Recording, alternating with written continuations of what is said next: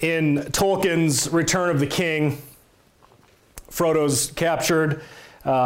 Sam goes to rescue him, and they're talking about the orcs, and they have this conversation. The orcs are these demonic-looking beasts.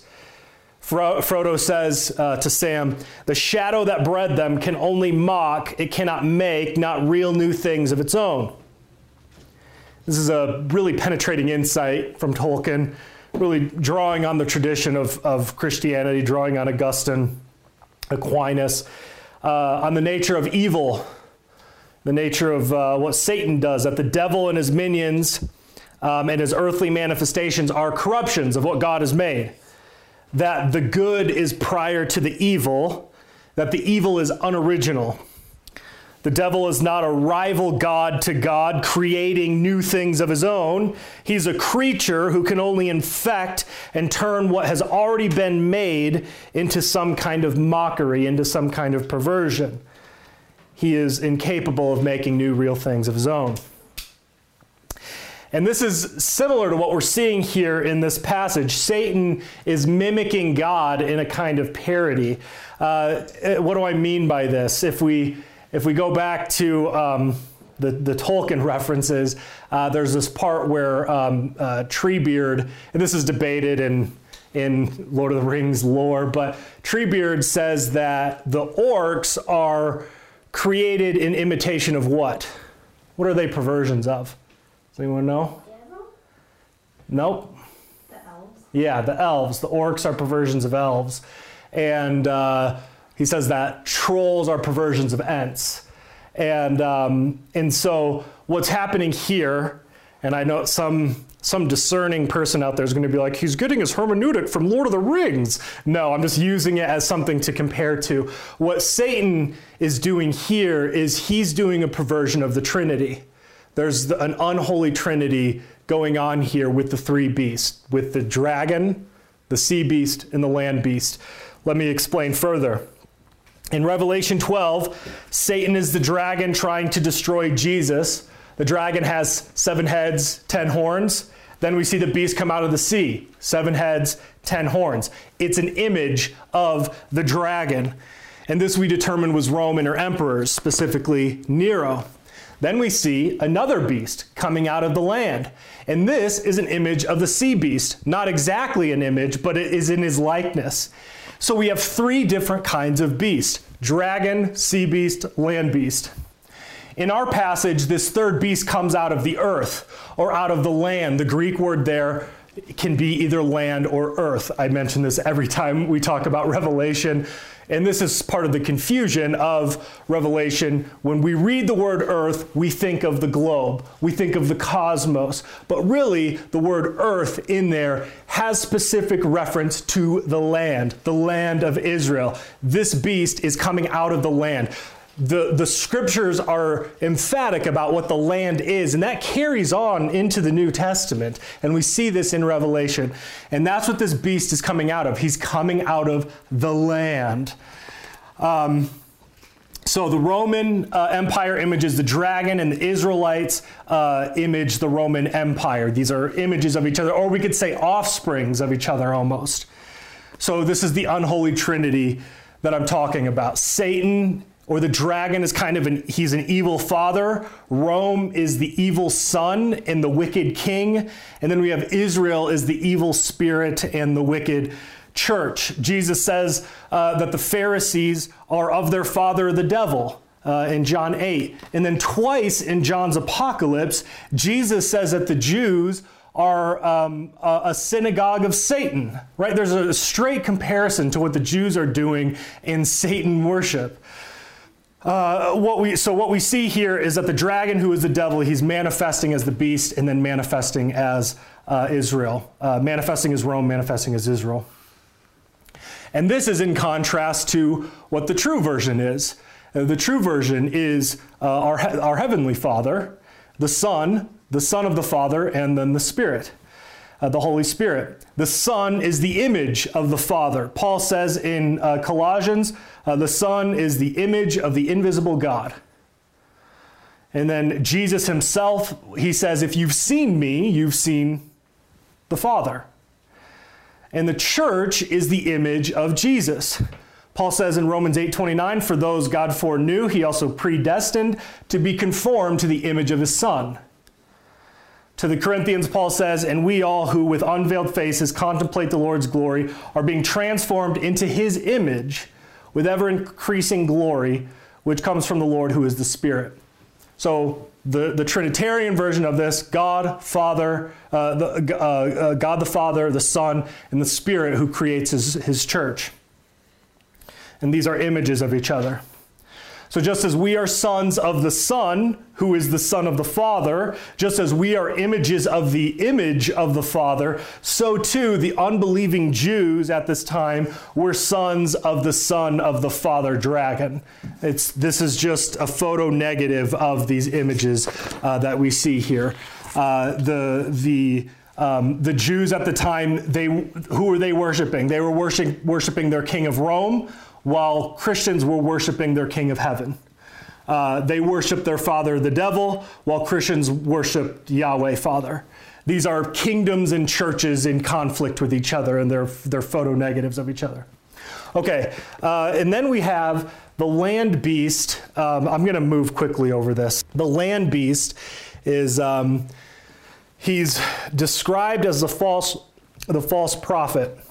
In Revelation 16 and 19, we read this, and I saw 3 unclean spirits like frogs coming out of the mouth of the dragon, out of the mouth of the beast, and out of the mouth of the false prophet. And so I think that land beast is being associated with the false prophet. Dragon, beast, false prophet. And Jesus, in his Olivet Discourse, the Olivet Discourse is a condensed version of Revelation. What Jesus says is many false prophets will rise up and deceive many. And in our passage, this beast, what is he described as? He's described as a lamb with 2 horns. It speaks like what? A dragon. All right? There's even a messianic figure there. He's a lamb, but he speaks like a dragon. Jesus warns again in the Olivet Discourse, this lamb that speaks like a dragon is like a false Christ. Jesus says, "For many will come in my name." Caleb read a parallel version of this today. "For many will come in my name, saying, I am the Christ, and will deceive many. Then if anyone says to you, look, here is the Christ, or there, do not believe it. For false Christs and false prophets will rise and show great signs and wonders to deceive, if possible, even the elect. See, I have told you beforehand." Okay? So in our passage, what does the beast do? He performs great signs and wonders in the presence of the first beast. And that's what Jesus says false prophets in Christ will do. They'll be able to perform wonders and miracles. In Matthew 7, Jesus describes people who can cast out demons and perform many, many miracles. And he says, "Depart from me, you who practice lawlessness." In that very same passage, Jesus says, he describes false prophets as looking like sheep but are inwardly ravenous wolves, which is what the land beast looks like. It looks like a lamb, speaks like a dragon. In the book of Acts, we see this again. The spiritual realities that John is seeing are also closely related to Acts. The Jews are constantly persecuting and lying about the Christians in Acts. And how does a dragon speak? How does Satan speak? He's the father of lies. He speaks deceptively. And this is what the Jews were doing all throughout Acts. We don't have time to develop this, but one example specifically in Acts 20, Paul is in Ephesus, and he says that he suffered tears and trials because of the plotting of the Jews. And then in 1 Corinthians 15:32, Paul says that when he was at Ephesus, he fought with beasts. This is Paul literally calling Jews beasts. I suppose we could, perhaps he had some kind of gladiatorial sparring in a Colosseum. But I think what is going on here, if we look at the whole imagery that Scripture is giving us here, and really one of the primary concerns of the New Testament is the unbelieving Jews and the Judaizing. And this is really kind of main enemy number one in a lot of ways. In Revelation 19, we see the beast and the false prophet paired together once again. Then the beast was captured, and with him the false prophet who worked signs in his presence, by which he deceived those who received the mark of the beast and those who worshipped his image. All right, so we already talked about this. The false prophet works signs in the presence of the beast, and the land beast does the same thing in our passage. He exercises all the authority of the first beast in his presence. So I'm just making that connection stronger there between the false prophet and the land beast. So I think the Jewish leaders, and perhaps some of these false messiahs and prophets that we read from Josephus, are being symbolically conveyed here out of what's coming out of the land. What's coming out of the land is this land beast. They're involved in this state worship, and the state worship is worshiping Satan. And we see probably the most clear example of this is during Jesus' crucifixion. John 19, but they cried out, away with him, crucify him. The people saying this of Jesus. And Pilate said to them, shall I crucify your king? The chief priests answered, we have no king but Caesar. Right? Their king is Caesar, not the king that is the true king. They're crucifying him. So this is what I mean by an unholy trinity going on here. Dragon, sea beast, land beast. And it says that he causes those in the land to worship the first beast and to receive the mark of the beast. Again, a lot of popular culture with what the mark of the beast is. You know, every few years, it is whatever new thing is happening is the mark of the beast. Right now, it's the vaccine or even masks, which I'm not a fan of. I think we should resist, but that's not what John has in mind here, or at least not primarily. Sometimes it's computer chips that we have placed in us or whatever, which actually, as technology progresses, I think is actually kind of a pretty it's a pretty barbaric way of doing it. If they're going to do something like that, it'll probably just be a bio scan type thing with our eyes or our fingerprints, which it's like, I got the mark of the beast already on me. But anyway, I'm kind of poking fun a little bit because I think what the mark of the beast is, I will just say right up, I believe what it is conveying, it's a spiritual signification of false worship. That's it. That's all it is. And that can manifest in all kinds of ways. But this is, and the way it manifested in the first century was allegiance to Caesar. Jewish worship of Rome, which is ultimately worship of Satan by Rome and Israel. So worship of the devil through the church giving ultimate loyalty to the state, which we are in a similar situation right now. So I'm not saying that there's not analogs that can apply to what, we live in a time where most of the church is slavishly obedient to the satanically psychopathic, sodomite, LGBT racist government, right? Murdering government. That's the church is fine with that mostly. There's a remnant that's not. But anyway, this is what I think the mark of the beast is. And let's see here. In our passage, John tells us that the beast causes all who dwell on the land to worship the first beast and to receive the mark. Okay. Again, this is a satanic parody. And the true version of this, we see throughout Scripture that God marks his people. There's true worshipers who are marked on their foreheads or on their hands. And we see this throughout Scripture. We see it right in Revelation. Revelation 3. He who overcomes, I will write on him the name of my God and the name of the city of my God, the New Jerusalem. I will write on him my new name. So I guess it doesn't specify where there. But in Revelation 17, there's these angels of destruction. This is actually, it's like a recapitulation of Ezekiel 9, which we'll read.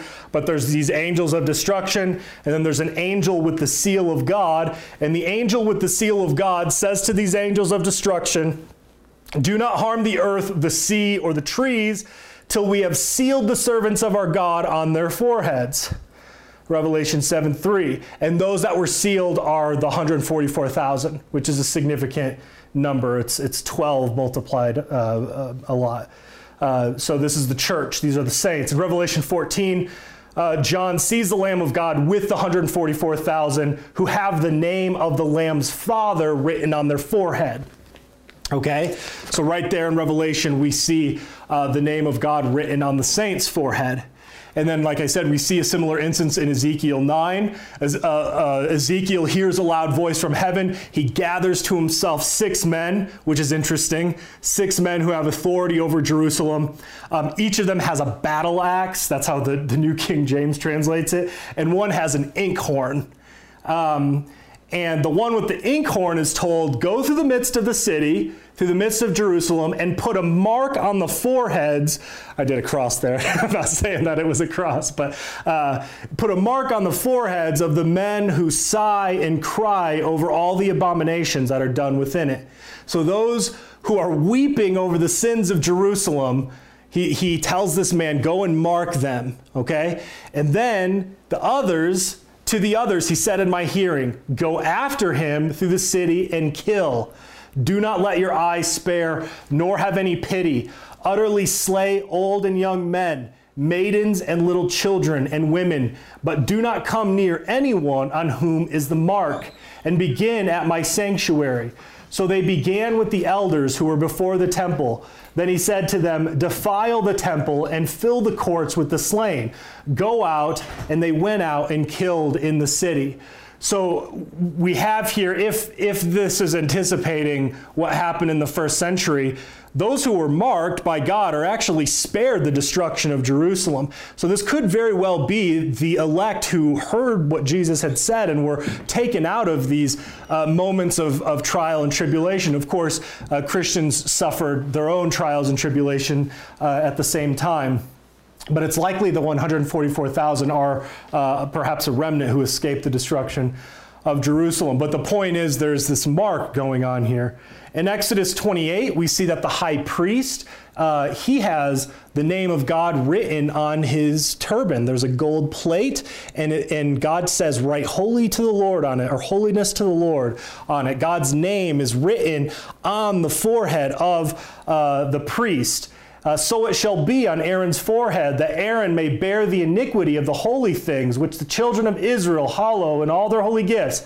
And it shall always be on his forehead, that they may be accepted before the Lord. Jesus, who is our high priest, is the only pure sacrifice and sacrificer. He's the one who has holy to the Lord on his forehead, but we are baptized into his name, and he places that on our forehead as well. So we have God's name on us as well, placed on us through the faith of obedience. In Deuteronomy 6, this is probably one of the more clearest comparisons to, I think, what John is drawing on here. This is right after the Shema, right? Hear, O Israel, the Lord our God, the Lord is one. And these words which I command you today shall be in your heart. You shall teach them diligently to your children, and shall talk of them when you sit in your house, when you walk by the way, when you lie down, and when you rise up. You shall bind them as a sign on your hand, and they shall be as frontlets between your eyes. And this is something Jews took literally by the time of the first century at least, and we still see this today. And Jesus makes fun of them for broadening their phylacteries. What the phylacteries are is these little boxes that have the law written on scrolls. They put it on a box and they tie it to their hand, and sometimes they'll tie it to their forehead, and they go up to the Wailing Wall and they do this. And that is a literal implementation of what God says to do. Bind it to your hand and to your forehead. But what God means by this is that we implement God's law into our minds, and we have our minds transformed into the mind of God, and then the work of our hands are obedient to his law. And it's really a way of signifying the whole man, his head and his hands. And so that's that is what is going on here with the seal of God, or this marking out of the hand and the forehead. And what this is it's showing complete devotion to God. And the opposite of that is complete devotion to Satan. That's what the mark of the beast is. These are signifiers of worship and who your God is. So you have the mark of God on your forehead and your hand, or you have the mark of the beast on your forehead and your hand. So John is seeing spiritual realities that correspond to earthly manifestations, and it has to do with worship and who you're dedicated to. Okay, one more thing. I want to touch on 666 in Scripture, in Israel's history. We didn't get to this last time, and this, I think, is another aspect that helps us kind of understand the two beasts. We talked about 666 as it related to the sea beast. This is more what I think as it relates to the land beast, to Israel. We don't have time to develop these fully, and I think some of these first ones are kind of fractally related. It's not very obvious, but we do have man and beast created on the sixth day. And God made the beasts of the earth, and he created man to have dominion over the beasts. But what happens? A beast exercises dominion over man. Adam submits to a beast. And so I think 6, where both beast and man are created, and this could be not exactly. Satan is manifesting as, I'm not saying that the angels and the cherubim were created on the sixth day, but he manifests as a snake, as a beast. So I think that the 6 is a signification of man, but specifically fallen man, where new man would be signified by 8, where Jesus raises on the 8th day.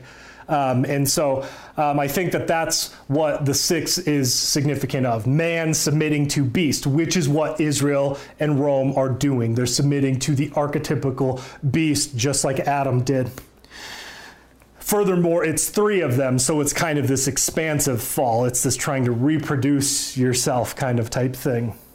Later in Scripture, we see Goliath. He's this giant, and he's measured at 6 cubits and a span.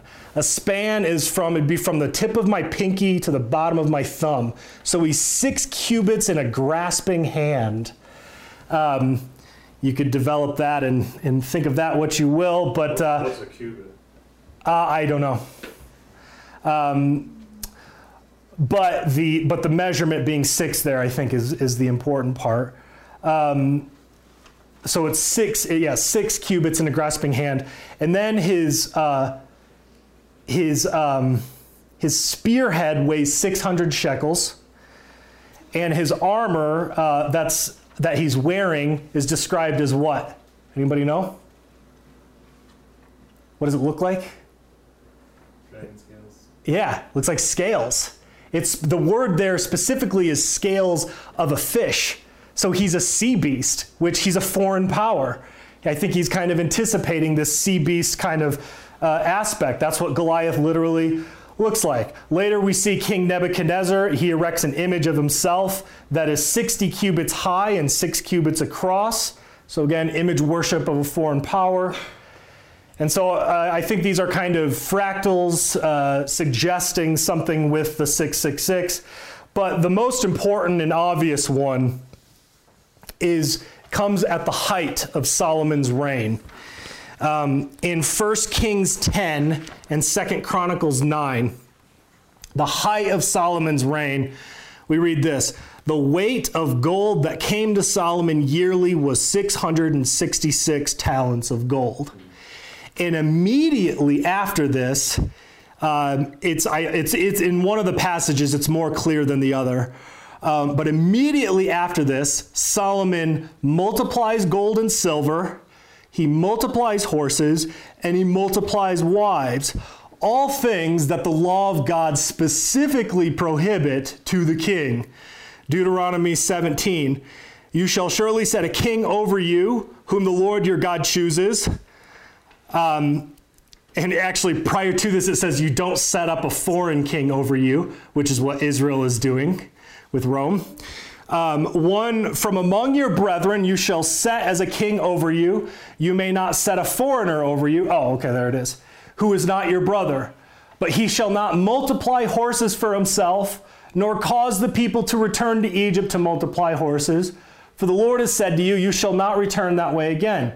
Neither shall he multiply wives for himself, lest his heart turn away, nor shall he greatly multiply silver and gold for himself. So in 2 Chronicles 9 or 1 Kings 10, I can't remember, Solomon, it clearly shows right after he receives the 666 talents of gold, the writer immediately goes into Solomon breaking these systematically, just going through. And so he's 666 is kind of that pivot to Israel's apostasy. It's Israel on the decline. It's Israel at odds with the law of God. And that's what I think is first century Israel is doing writ large. So I think that's what God is communicating to us. The Israelites, they apostatize, they've become a synagogue of Satan, and they worship their satanic Caesar king. We have no king but Caesar. Caesar, a manifestation of the dragon and the devil. They should have worshiped the true king, who is Jesus, but instead they worshiped the satanic king, Caesar, who was the son of the devil. So what does all this mean for us? Well, I think it shows us that it gives us a warning of what the people of God can become. I don't think we are in as bad of a situation. I don't think we actually fully appreciate how bad the situation was in the first century, but we are in a bad situation. We are in a situation where the church is a kind of land beast right now. The church is set itself up against the word of God. If you talk about obedience, people lose their mind. Even among conservative circles, if you don't talk about obedience the right way, they lose their mind.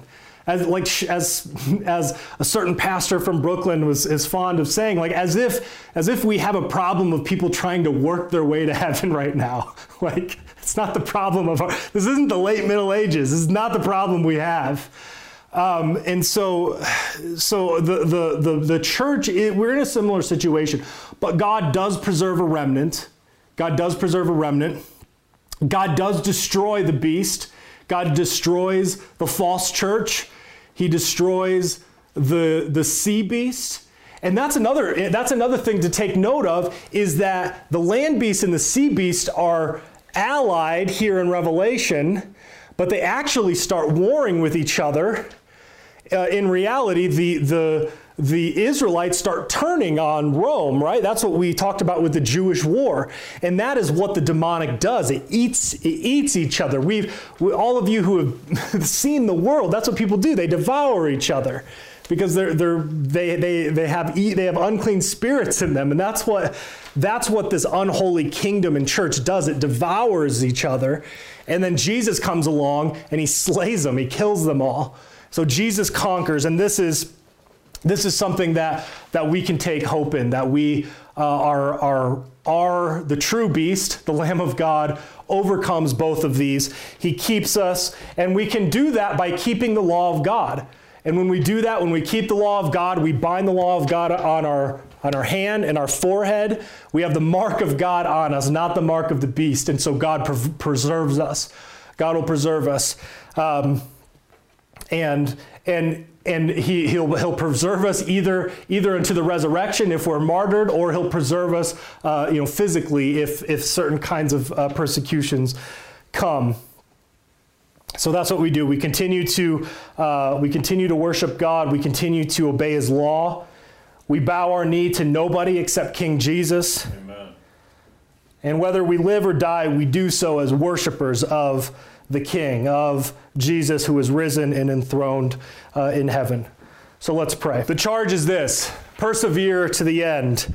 As said before, Revelation is an expanded form of the Olivet Discourse. And in the Olivet Discourse, Jesus says this: because of the multiplication of wickedness, the love of most will grow cold, but the one who perseveres to the end will be saved. And when Jesus is speaking to the churches in Revelation, he says in various ways to be faithful to death, to overcome, to keep his works until the end. And when you do, he gives you the crown of life. Our world is similarly chaotic to the first century. The beasts are raging, the false prophets are prophesying, the sheep with two horns is speaking like a dragon a lot right now. But this is the time and the place and the battle that God has given you. He's placed you here in this time providentially on purpose.